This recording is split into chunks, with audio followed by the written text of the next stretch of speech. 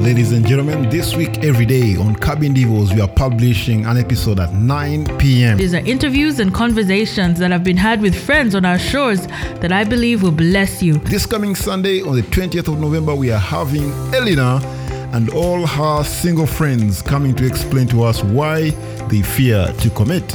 We shall discuss fears singles have concerning marriage. Some are legit fears. They are problems that married people now cannot escape, while others are baseless fears. Enjoy the show.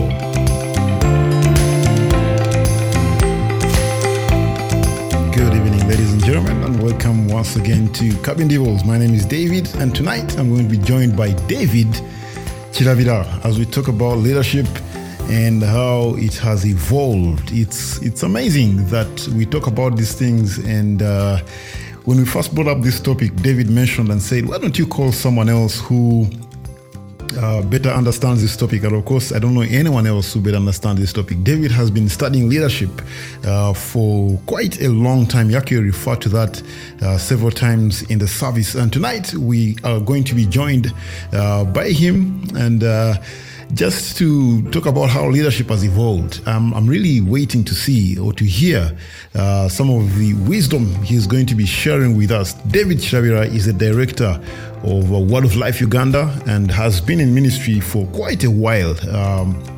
He was my first camp counselor, the first camp I attended. This was at Taiba High School so many years ago.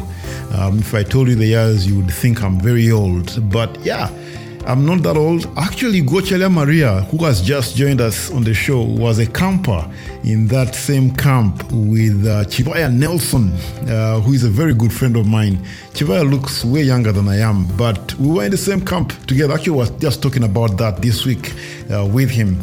And some of the things I do remember about that camp is going up and down that hill. Taiba High School was the name of that school then. Just jogging up to Entebbe Road and then going back down to the school, singing the song from Matthew 6:33. Very, very early memories. In that sense, it feels like yesterday. And today we are talking about how leadership has joined, has evolved. But we are joined by several others here. El, thank you so much for coming in. El, there's a show we are going to be doing together. I'll be letting you and the listeners into what that will look like. It's about marriage, and I don't know if it's going to be this coming Sunday or the Sunday after, but El, great to see you. Lindsay, it's been quite a while. I've only been following you, stalking you on social media and WhatsApp status, but great to see you. Katie, glad that you're here. Joel, Santa Sana. Esther Barlow is also here with us. And of course, we do have JB as well, Trisha and Ivan Mukisa. In talking about leadership, it's going to get a bit awkward. And I'm for David. Why? Because David is an active leader. I'm going to be asking very, very personal questions. And it's some of you who know David, please just hang in there. Today, he's coming to us to talk to us as friends. And I know it's very, very difficult to separate him from who he is as a friend, but also as a leader. Let me ask David to call in as we begin our time together. David, I can see you have joined us. Please call in as we begin this kind of difficult topic on leadership and bold statement how leadership has evolved and why you might be getting it wrong. Let me read for you something that I sent David at some point this week. We're talking about leaders, we're talking about employees, and eventually we're going to merge all of this together with Christian leaders. And of course, we do have politicians, especially in Uganda. There are some type of leaders as well, and they try to do it by leading masses nationwide and trying to please everyone. And so let's not try and mix the two.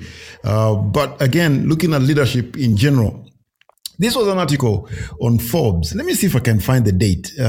This was December 9th, 2013 by someone called Glenn. And they wrote concerning why leaders cannot be trusted.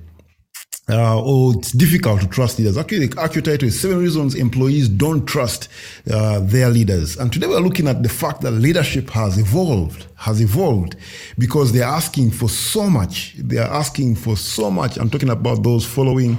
I'm talking about expectations of leaders. But reason number 1 here is lack of courage. Leaders that don't stand up for what they believe in are difficult to respect and trust. Too many leaders today battle the gulf between assimilation and authenticity. They waste too much of their valuable time trying to act like other leaders in the organization rather than attempting to establish their own identity and leadership style. This is why less than 15% of leaders have defined and live their personal brand. Of course, talking about the fact that they don't stand up for what they believe in. And number 2, 7 reasons. Number 2, leaders that are too politically savvy can be viewed as devious and inauthentic. Number 2 is hidden agendas. Employees want to follow leaders who are less about the politics and more about how to accomplish goals and objectives. I find that strange because politicians, and in quotes, or political leaders want to please everyone.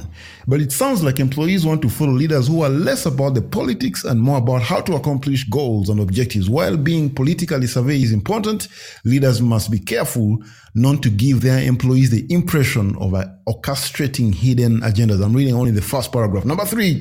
Reason number 3 why leaders are not trusted, or it's difficult to trust them, is self-centered. Hidden agendas make it difficult to trust that a leader's intentions and decision-making are not self-centered. When a leader is only looking out for themselves and lacks any sense of commitment to the advancement of their employees, this shuts off employees quickly. David, we've only covered 3 of these. I don't know. It's a lot of expectations that are coming in from this particular article. Why? You're not supposed to be self-centered. You're supposed to take care of everyone else's needs, and you're supposed to stand up for what you believe in, which means making difficult decisions. Those decisions cannot please everyone. I'm reading a lot of books on startups, and there's a warning where when you start becoming more than 10, a team of 10, trouble begins to set in very quickly, because everyone wants your attention. Every decision must please everyone. You cannot please 20 people. You're not omnipresent. Weddings are happening, deaths, there's people are giving birth, and you're expected to be there. You're not supposed to be self-centered. You have a family, there are children who are pulling your leg as well. Don't go, daddy, don't go. And there are those who are asking you, where are you? You're late for a meeting. How, number 1, Devi, are you able to manage all these things? And just thinking about leadership, where do we start in helping some of the leaders who might be listening in tonight and are concerned that they may not be the kind of leader that they ought to be? Devi. Okay. That's good evening, everyone. And that's a very loaded question, David. But, the different things that you said, they were loaded with so many expectations. But one thing that stands out, I think, is the false assumption that leadership is static. Everything else in the world changes, everything else in the world revolves and has changed. Technology has changed. We moved from using rudimentary tools like rocks and sticks, and now, we are using very sophisticated tools, but we're expecting leadership to be static and be the same. So the different things that you pointed out, the expectations of courage, authenticity and how things should happen, those are expectations. Now, different generations would define courage differently. Different generations would describe authenticity differently. And so we find ourselves at a situation where, and especially today's organization, and I can tell you, even the organization that I am responsible for has different generations. And you're going to see probably the leaders having different expectations of what they have of themselves, the different standards that they have of their leadership and what is required. And the people that they lead are also in different So I think that's where the problem is. We have different generations with different definitions of what courage is, different definitions of what openness is, different definition of what collaboration is. And then each one of us comes into this thing called organization or company or society with our different expectations of what leadership should be, as influenced by our generations, and we bring it onto the table, and you find a just discrepancy. There's a book I was reading that defined it, that right now we exist in the Tower of Babel of organizations. Different expectations, different language. When a baby boomer talks about, courage, and a courageous leader is one that is, not emotional, very strong, and, is able to go through things without showing any iota of emotion. A younger person, when they describe courage, you will be surprised that that is someone who's courageous enough to be open and share their emotions and share, the struggles that they're going through. So the problem that we see, even as is outlined by, different authors that you quoted there, how leadership has lost authenticity and how they're not courageous and I think it's just different glasses that are being used to evaluate leadership and what is expected of leadership. So, and I hope for us to be looking at that, at how we arrived at that. You do make a very valid point, David. And it's interesting that, yes, courage has been redefined, especially in times like now. Thinking about our leaders today, my mom would get a different picture, definitely, of courage when it talks about leaders, maybe having witnessed a couple of wars in there. I was just thinking about that now. This is off topic. That my mom, these guys were born when Uganda was getting its independence. When for us, this is something we studied about in history. Sorry if you're on this show and you were born when Uganda was getting its independence, but I know that those were different times. And then someone posted a picture of it's called Lyland, one of those buses that was, I think, stuck on a very Maram road years ago. And that was public means. And today, probably that road is stomached and speed limit is 80. And this is what these guys grew up knowing as the country. And the country has changed. And so even for children who might be defining a loving father is one who leaves home and has left Wi-Fi or the Wi-Fi password. That's a loving father. While for us, a loving father is one who returns home on his bike with something, kawalagala, probably in, I don't know if you remember this, in banana leaves. And kawalagala was actually had chili and it had a small bite. We call it a bite, kawalagala omurumeko. That was a loving father. And it's true that with generations, these things change. Because the other thing is most leaders today are of a particular age in terms of just an age bracket. And we did a survey at Word of Life, and we found out majority of our staff are millennials, majority. And there was a couple of Generation X on the very tiny bit. And of course, they are part of the leadership without mentioning names or referring to you in any way or another. How are you able to evolve, let's put it that way, evolved and be two kinds of people in two different generations, having grown up differently and now realizing that the people you're leading are thinking differently, and they're rightly so in that sense. We shouldn't expect someone who is 20 to think like a 60-year-old and assume a war to define a leader as courageous because they have fought, yet they've not experienced war in that sense. Debbie? That's an interesting question, and it's a very important question that I think most organizations need to have. I think this needs to lead us to a dialogue. You see, your question assumes that it's the leaders, the older leaders that need to adjust to, the emerging group of millennials and Generation Z, that the biggest adjustment has to be made by the leaders. But I am of the opinion that there must be, a movement from both sides. In one, recognizing the fact that leadership is not static and leadership is changing. The society has changed, the dynamics have changed, the needs have changed.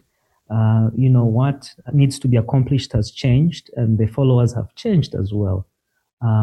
So leadership needs to make some steps forward, but also the people that are being led or the followers also need to make some steps. And here are the adjustments that need to be made. One, in understanding that any organization at any particular moment has different types of generations represented in it.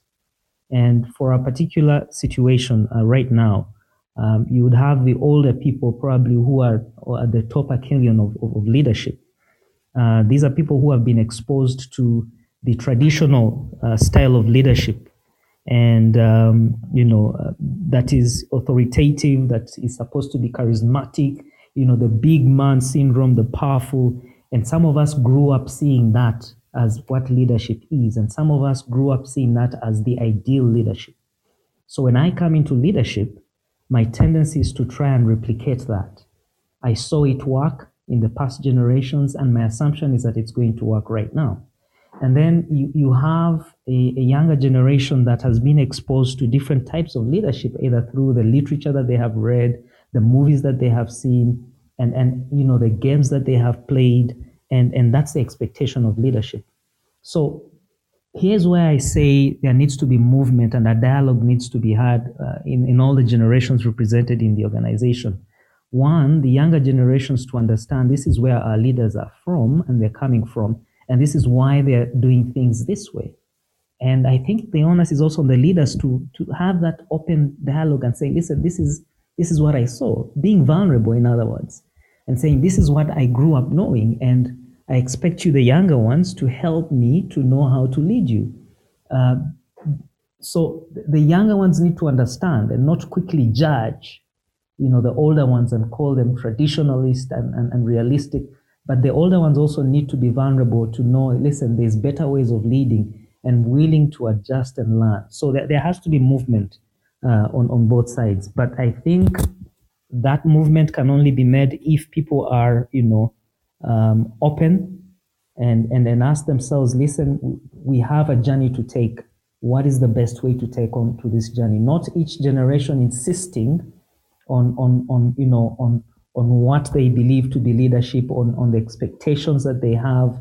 And I think that's where there is a paralysis when each generation and each group within society or the organization is insisting on and we can see it being played out in the bigger arena of our nation. We have a younger generation that has different expectations, predominantly represented by NUP, and then we have the older generation, presented by the older parties, the DPs, the UPC, partly NRM. NRM, I think, is a blend of both.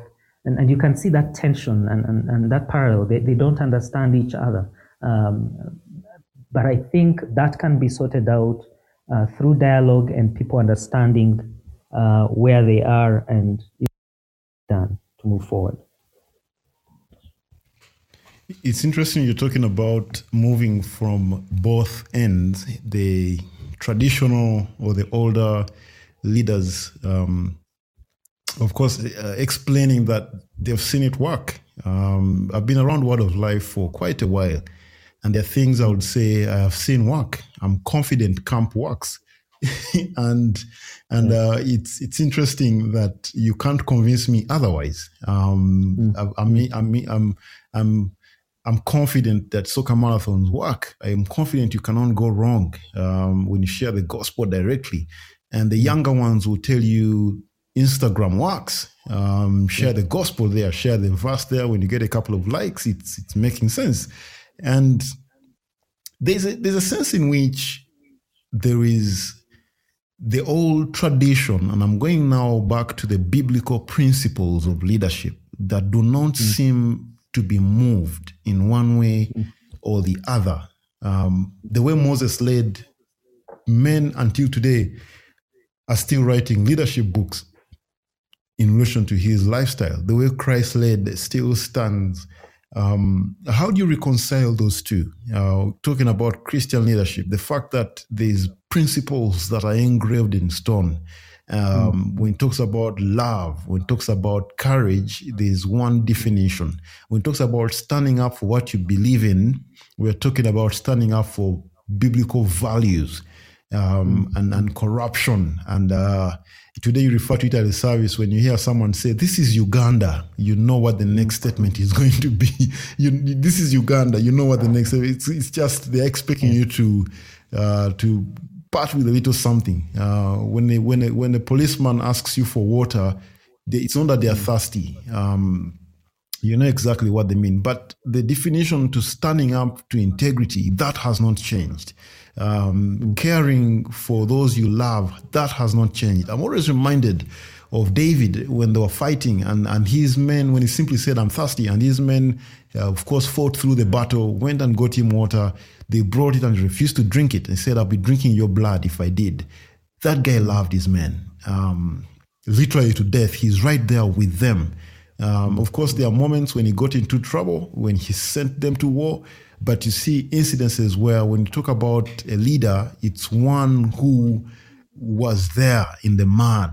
And there's an article you sent me this past week that seems to describe leaders who maybe, to use a bit, they're just engrossed in writing policies and are disconnected from the day-to-day operations of the business, of the organization. And that's not what we see in the scriptures. We see people who are involved, and those things don't change. Those things define good leadership. They define, in quotes, bad leadership. Because I just read another article you just sent me that there's no such thing as bad leadership, but that's another day.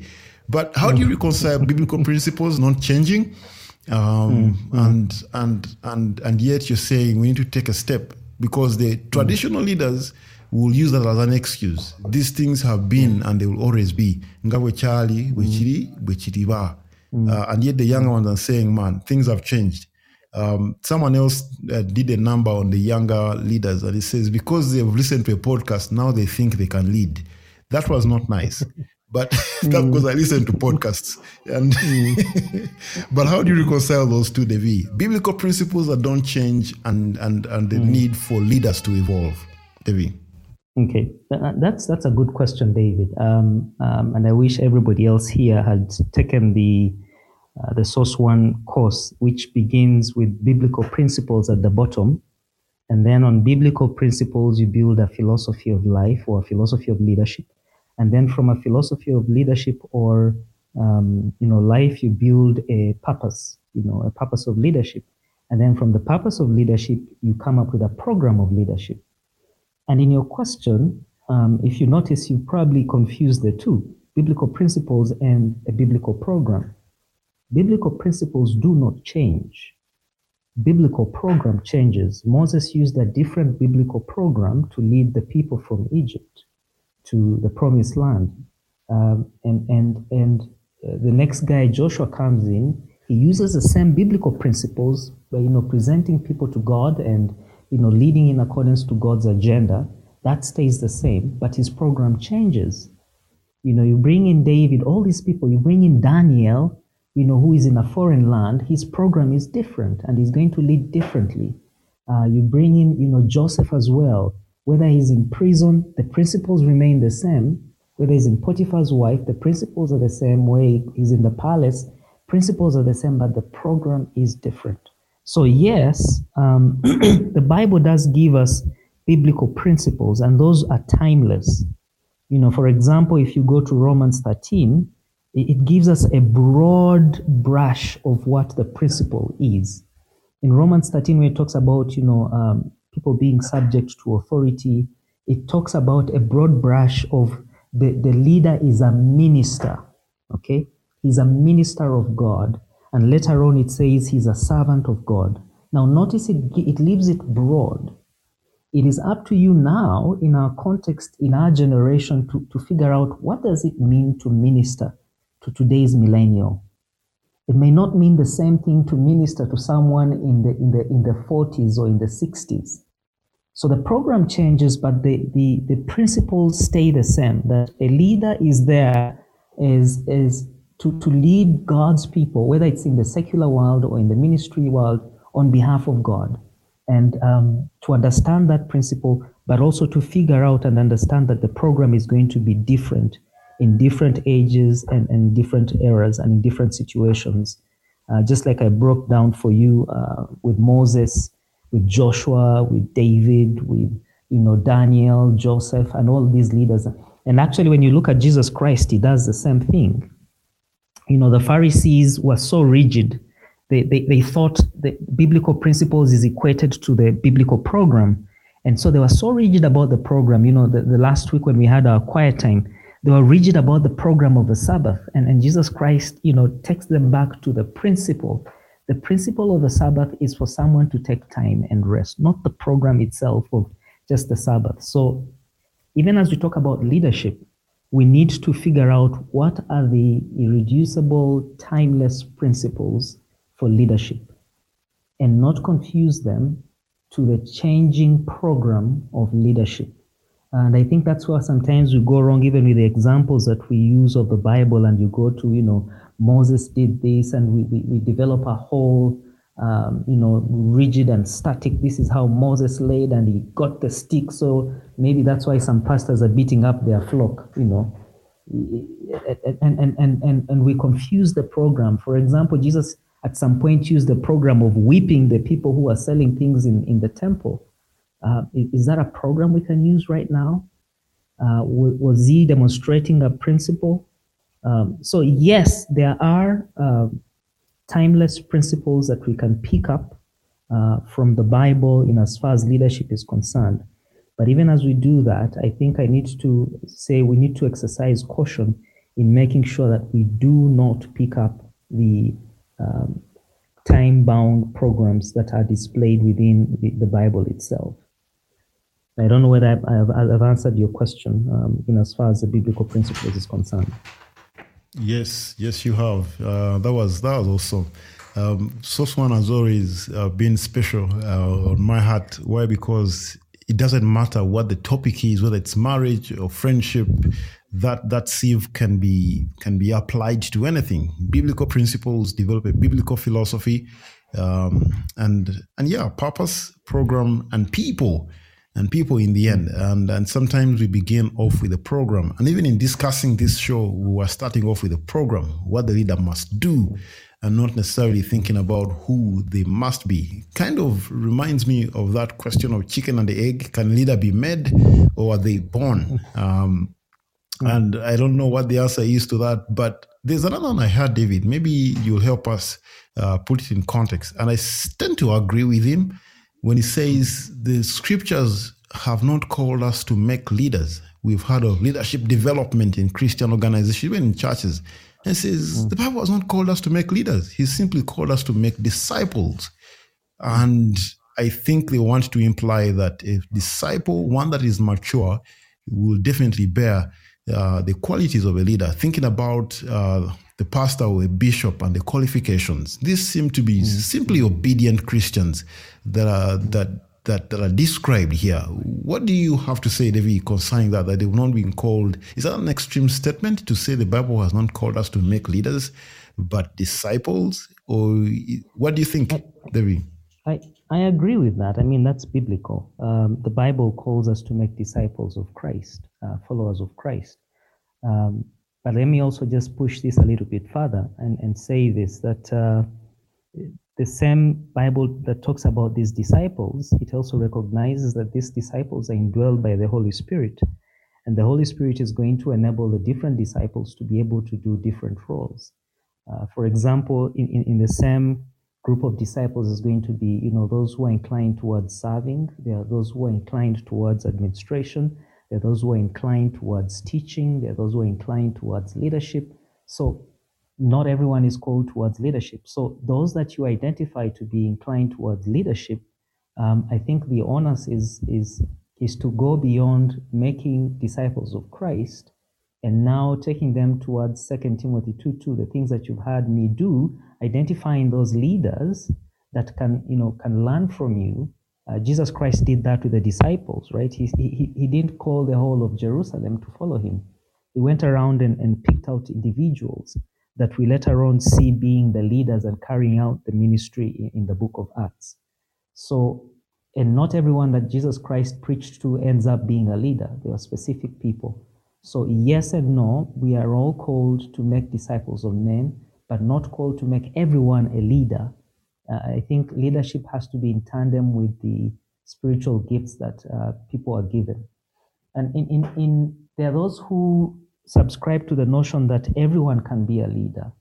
And leadership is taught, not born. I think leadership within the Christian context is a result of being born again, because you can be born naturally without leadership traits, but when you become born again and the Holy Spirit is able to enable you to be a leader, and I think that is something that can be developed later on. But in our modern day context, we sometimes confuse authority with leadership. There are people who, by virtue of their designation, they have authority, and therefore we begin to think because they have authority, therefore they are leaders. It's possible to have authority but not be a leader. Okay, but the reverse is also not true. You cannot be a leader who does not have authority, and we need not to confuse those two. Leadership is given of God, and it needs to be developed. It needs to be nurtured. And once you identify young people that you can see have the gift of leadership, I think the onus is on the ones that are experienced, that are grown, like 2 Timothy 2:2 shows, to help these other ones grow into their leadership within their context. And I think we also need to be careful. I need to know that I grew up in the older generation, not to try and impose my leadership style and my leadership exposure onto this young person, but to allow them to grow within the context of which God is going to call them to lead his people during their time and in their generation. I think it's Jack Watson that says it's the responsibility of each generation, to reach out to its own generation with the gospel of Christ. That statement is profound. In other words, it understands that each generation is going to be different, and therefore it is our responsibility to empower the next generation to reach out uniquely to its own generation with the unique dynamics that it has. And I think that requires us just passing on the principles that you talked on, being careful not to pass on the program that may be obsolete for the next generation.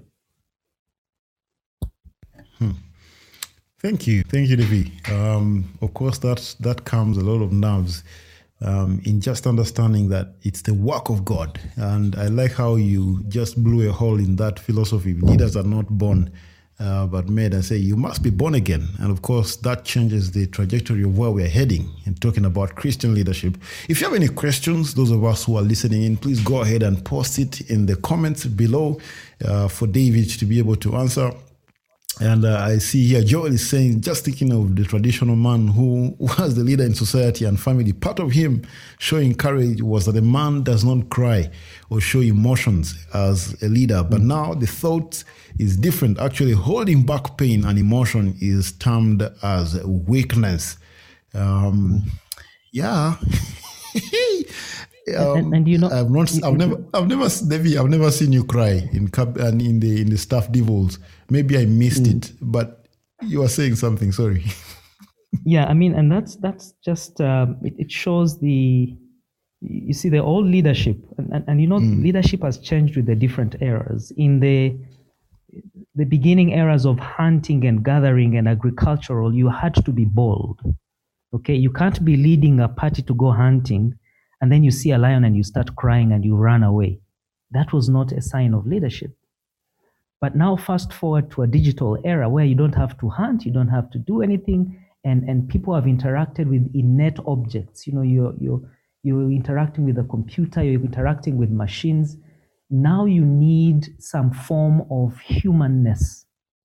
And now the leader helps in their leadership by being vulnerable, to show some human element. And that's where now maybe crying or being vulnerable is exalted in this era, as opposed to in the agrarian hunting and gathering era. So these things, you can't wish them away. You can't, try and reason them away. It's just part of what God has done and created. And David, for those who, probably subscribe to a dispensational view of how God interacts with mankind, you can see that change.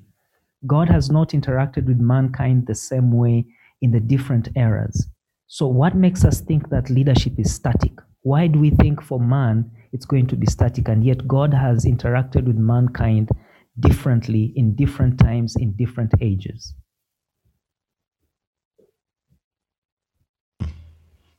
It's interesting that you look at it that way. When you see, I've been reading Exodus and seeing how God led the Israelites. I mean, you see the cloud, you see fire, the sea is splitting, food is coming from heaven, and Elijah, I mean, there's all these chariots and war taking place. Christ comes onto the scene, and you see a different kind of leadership, and that's really in quotes. You see one that is vulnerable to, in the Garden of Gethsemane, one is asking his own followers to stay and pray, and asking them, can't you just stay awake a little longer? And you see the Savior being crucified, and you see, of course, that opening up to the dispensation of grace. You're seeing forgiveness. You're seeing. It's interesting that, yes, he deals with us differently. And good question, David. Why should we expect leadership, therefore, to stay the same? That's interesting.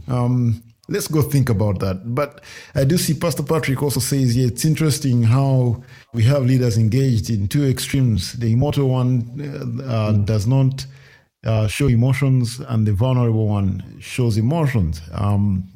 It's just interesting to just think about those two. David, I want to switch a little bit to talking about the different generations.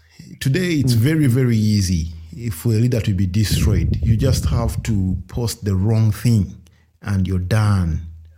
I forget his name, but I think he's the latest I've read about that just lost his leadership position, and it's about an Instagram direct message with another lady. Messaging, not messaging. They just looked at his conversations and they realized, man, you've been flirting with this lady. I think it was an old high school friend or something.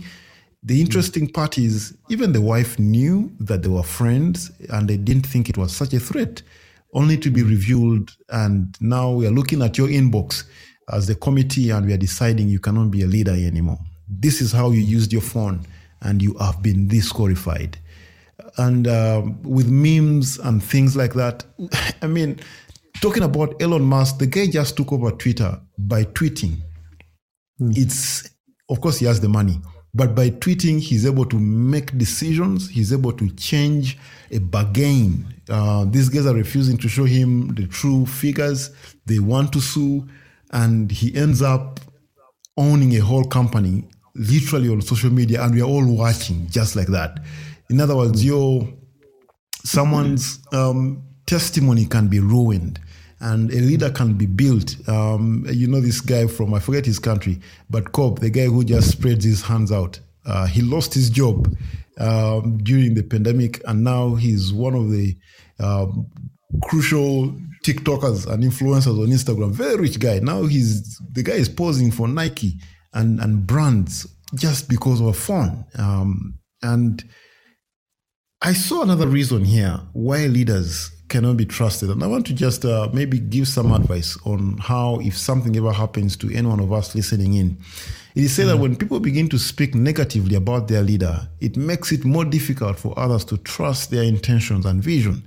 For example, look at what happened to President Barack Obama since December 2009, when his approval rating was 69%. According to the reports, 4 years later, as of December 7th, Obama's approval rating was low to 43%, nearly a 30% decline, had created massive disruption to his reputation. And many who had followed him and supported him for years were now having trouble trusting him. Just like that. because someone has said something, someone is discussing you on news, and you're no longer trusted. These are reputational issues. And all it takes is for someone to say, oh, by the way, Chilavira has done this. And people begin to look at you. You're there talking and they are not listening. Talking about gossip and rumors.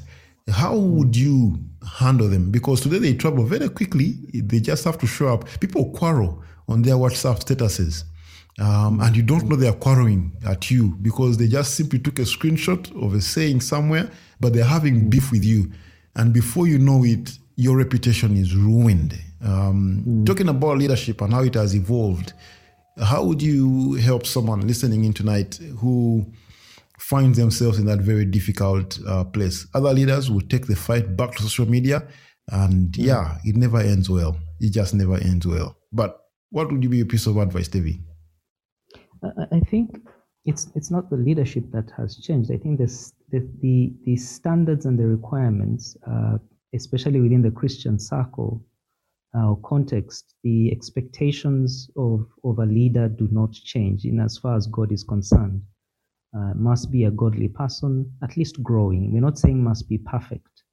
I think the perfection element is imposed by man. I think growing in their walk and in their faith with Christ, and listening to Christ. I think those are expectations that are non-negotiable. What has changed is the expectations of the people that we lead.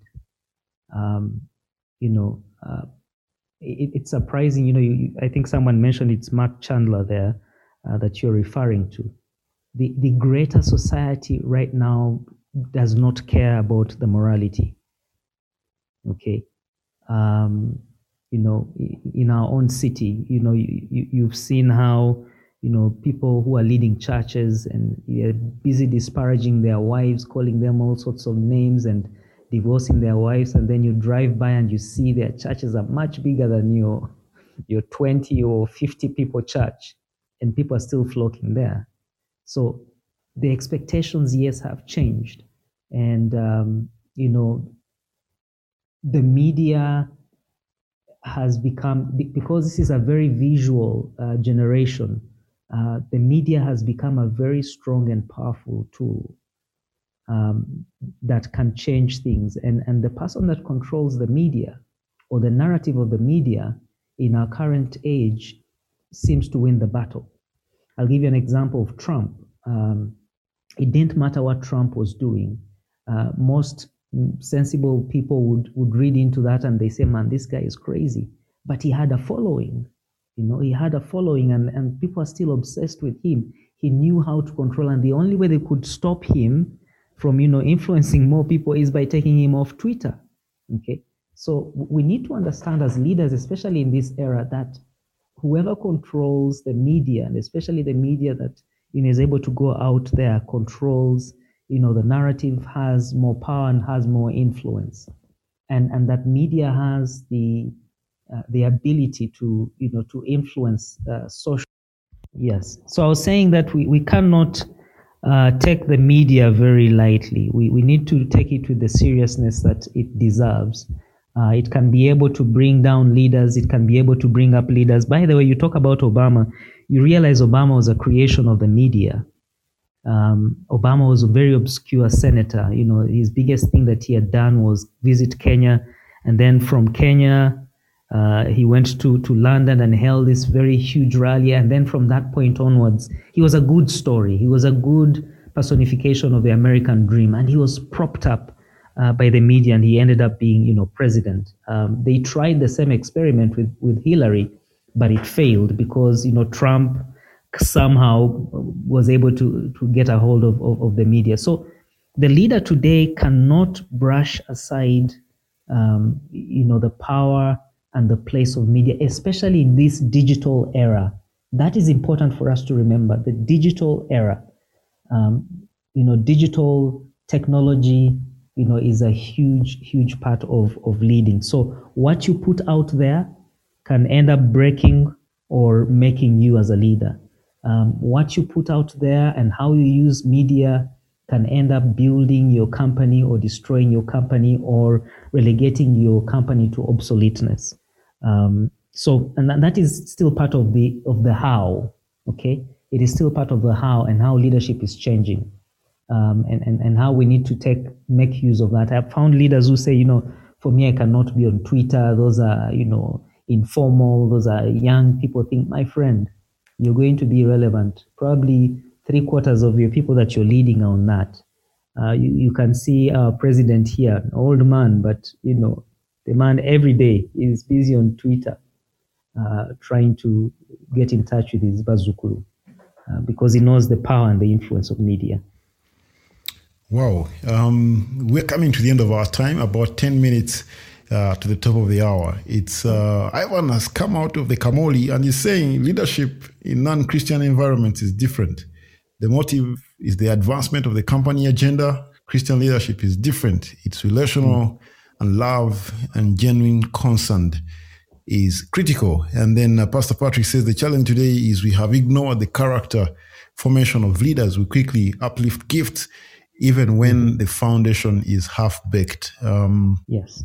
That's really, yeah.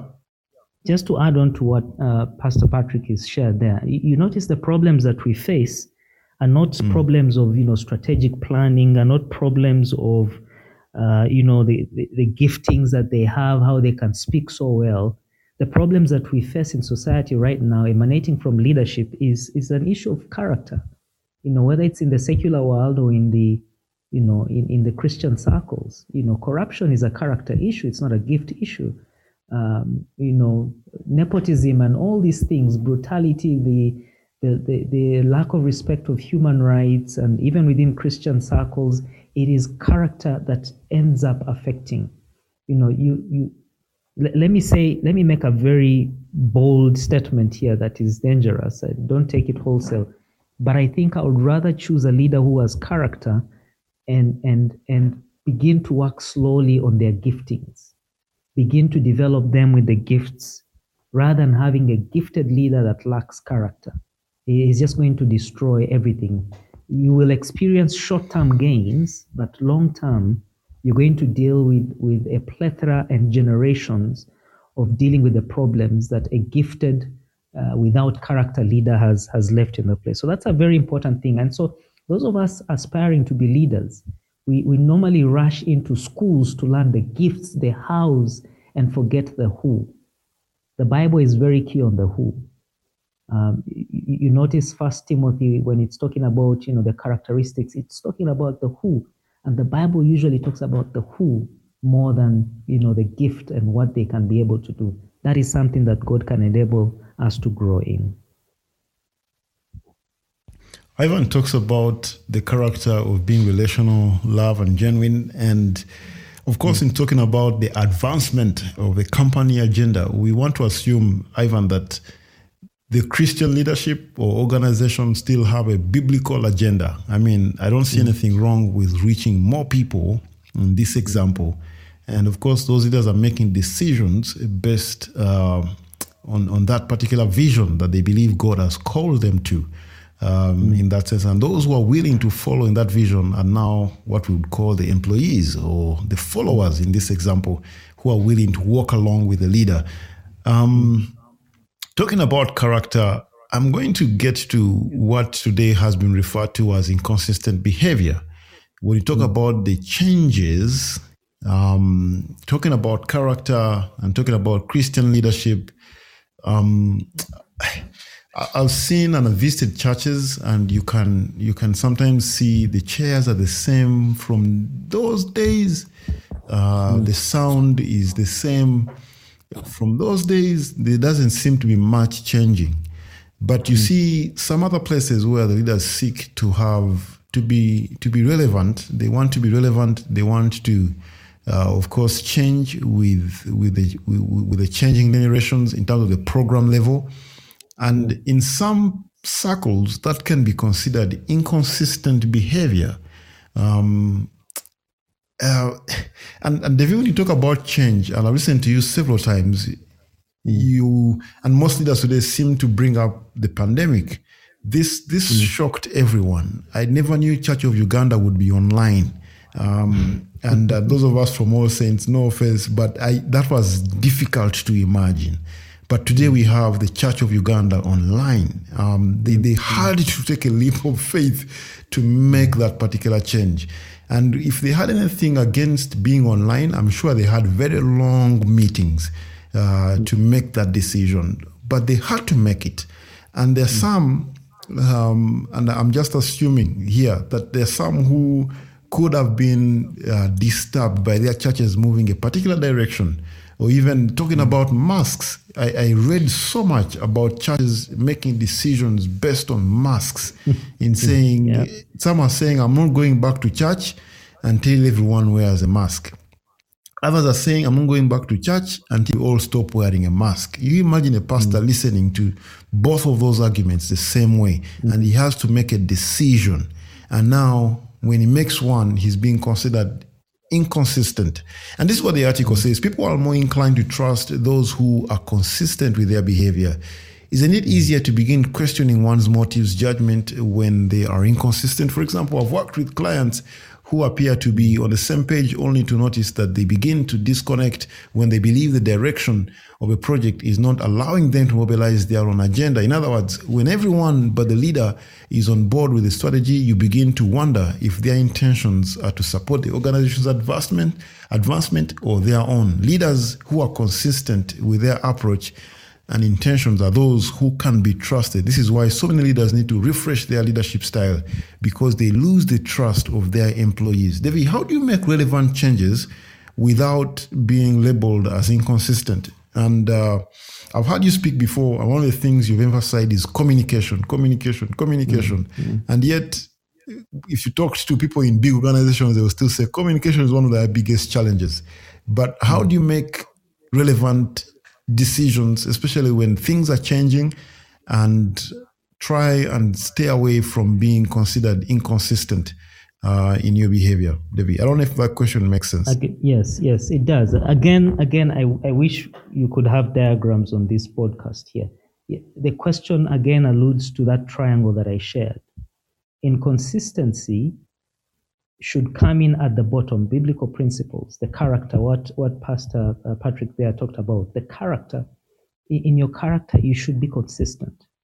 In your program, you can change as much as possible. And change of program is not an indication of inconsistency. The inconsistency needs to be judged on how you have brought out that change of program. If you're using deceit, political maneuvering, manipulation, today and then tomorrow you're being genuine, that is the inconsistency, and that goes down to the character and the principle. As a leader, you cannot afford, you create a very unstable environment. People cannot know, today, what is he going to do? Is it politics? Is he saying things politically? Is he being genuine? Is he being, gerrymandering? What is he? That inconsistency is very destabilizing. But change of program, growth entails change. Change of chairs, change of how we do things, change of, location, change of personnel, change of structures, that should not be seen as inconsistency. And anyone who's trying to push that narrative that it's inconsistent of a leader, there are those who believe, for example, Word of Life was set on certain foundations and it needs to stay true to these foundations. For example, we should be, reading the KJV Bible. We should be, standing. I'm not saying that's what Word of Life does. And we should be dressed in a certain way, wear a tie. And so when we begin to tell people, hey, you can come with a polo shirt, they say, oh, Word of Life is inconsistent. I think that's a wrong way of looking at it. That is bringing program to the level of principles and character, which is wrong. We need to be careful not to confuse those. The program vis-a-vis the principles, the biblical principles that are unchanged. Sharing the gospel is sharing the gospel throughout the ages. Jesus Christ is the only way, is timeless.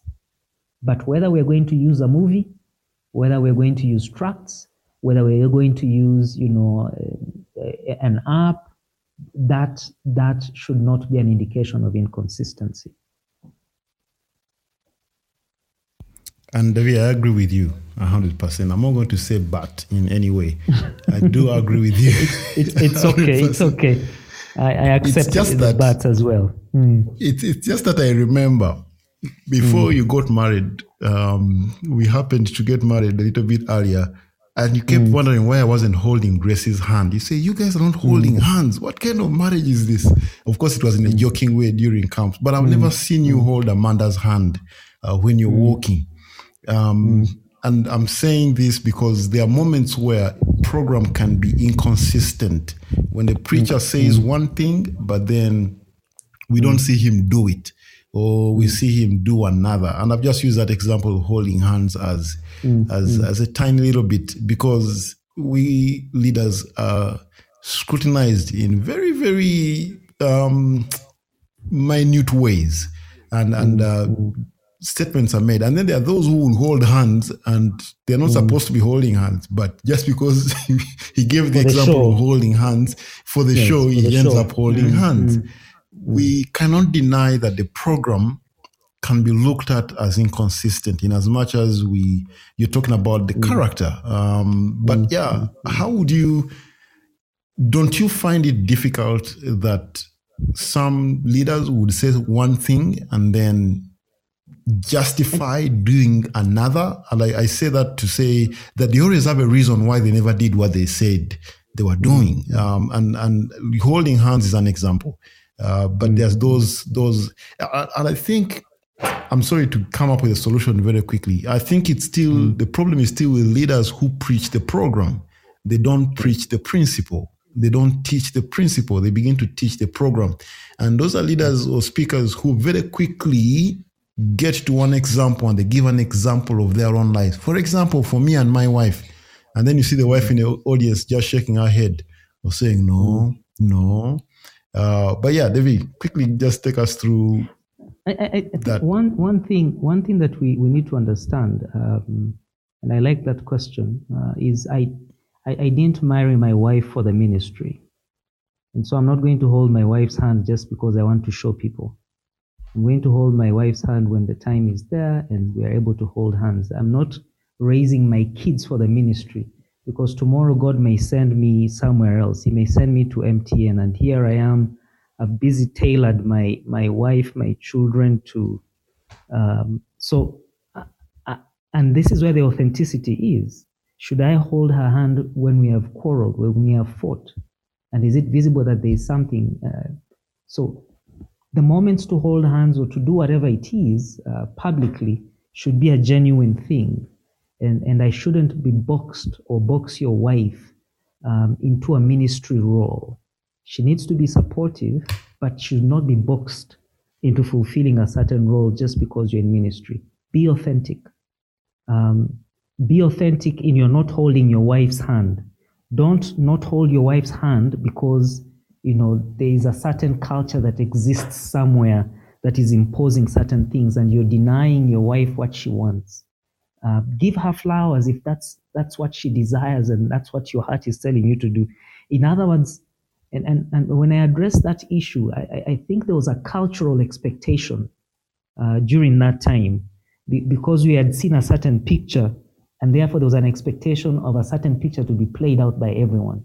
And I was saying, listen, if you desire to sit with your wife, and I think I shared this sometime in church, sit with your wife, hold hands, be comfortable. Be comfortable in your skin. Don't subscribe to this, expectation that culture has placed on us. And I think that's where authenticity is. Don't go kissing your wife in public just because you're the pastor and you're trying to show everyone in the church that this is what should happen, when you don't even really mean the kiss. It's just tokenism and, a public performance. So we need to be careful when it comes to authenticity. I was sharing with a group of lawyers this week, and I was telling them, listen, we need, especially in this anxious society that expects certain things, we need to choose the audience to which we want to play to. And there's a book that I read, The Audience of One, and that is God. When I hold my wife's hand, does God see my heart that it's a genuine holding of my hand, or am I just doing it? because I made a statement 20 years ago. When I decide, to do whatever it is, when God looks at the depth of my heart, is it a genuine thing that I am doing?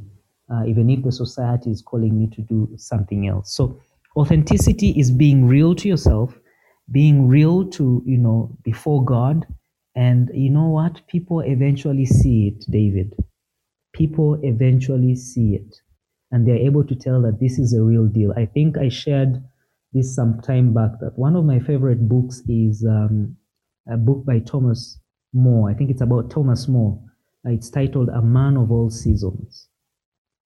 That people are able to see David is consistent in his not holding hands, or is consistent whether he's in Uganda, whether he's in US or Rwanda, he's consistent. And that's what I think people are looking for. And the importance of that is that it provides stability. There is nothing as terrible as an unstable leader. Tomorrow is this, tomorrow is changing. That just creates chaos and a lack of trust. I just don't know how to relate with David. Today is saying this, tomorrow is doing something else. When I sit with him, who am I sitting with today? Am I sitting with this guy that is lovey-dovey, or am I sitting with this guy who's very traditional? So be comfortable in your skin before the audience of one, which is God, and let people see that reflected to them. It makes it a little bit easier for the interaction with you as a leader. Wow. Thank you, Devi. Thank you so much. Rarely do we talk about leadership on this show, but tonight has been very, very encouraging. For those of you who doesn't know Pastor Patrick, you can see Joel and Ivan. Most of them are men here, even leading your own families. I pray. And Manzi, I pray that this has been helpful. Thank you so much, ladies who are here. Lindsay was here at some point. I don't know if she's still on. I know she also does a lot in book writing. I don't know if when the second book is coming out. I know I promised to have that book on this show, and we have not yet done that. I hope I'm not looked at as being inconsistent, but sorry about that. But again, Brian, be welcome, and thank you so much for tuning in. It's been great to have you. Those of you who have participated, Joe, it's been a very, very great discussion. Devi, thank you for being vulnerable with us taking on these very difficult questions. And I know leading an organization where there's more than 20 employees can be difficult, and yet God is the one that makes leaders. I did like this sermon that you preached today, talking about the Lord being our shepherd, and it's just Him who leads us in places when we are stuck. He's always there. Even when we walk through the valley of the shadow of death, He says, I'll be with you. I'll fear no evil, for you are with me. And those moments can come even as for a leader. It's very, very possible. I don't want to give particular examples, but those moments come, with difficult moments where you think the world has literally turned against you, and death is coming, and God is always there. God is always there. But thank you for reminding us. I know you were trying to say something, David, as we come to the end of our show. Let me say something. The era of an expert leader stopped a long time ago.